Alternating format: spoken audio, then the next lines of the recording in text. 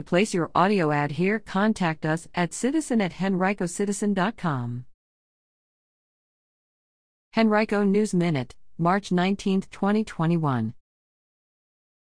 A community vaccination hub is coming to eastern Henrico soon. The county reports 13 new hospitalizations related to COVID-19. Seniors can now call a hotline number to register for the vaccine. A roundup of news from the final day of the Henrico Board of Supervisors' fourth and final day of its budget review. An update on Henrico's first-time unemployment claims. A drive-through workshop for 4th and 5th grade parents next week. A traffic alert next week for Glen Allen. State, local leaders seek to eliminate anti-Asian discrimination and hate.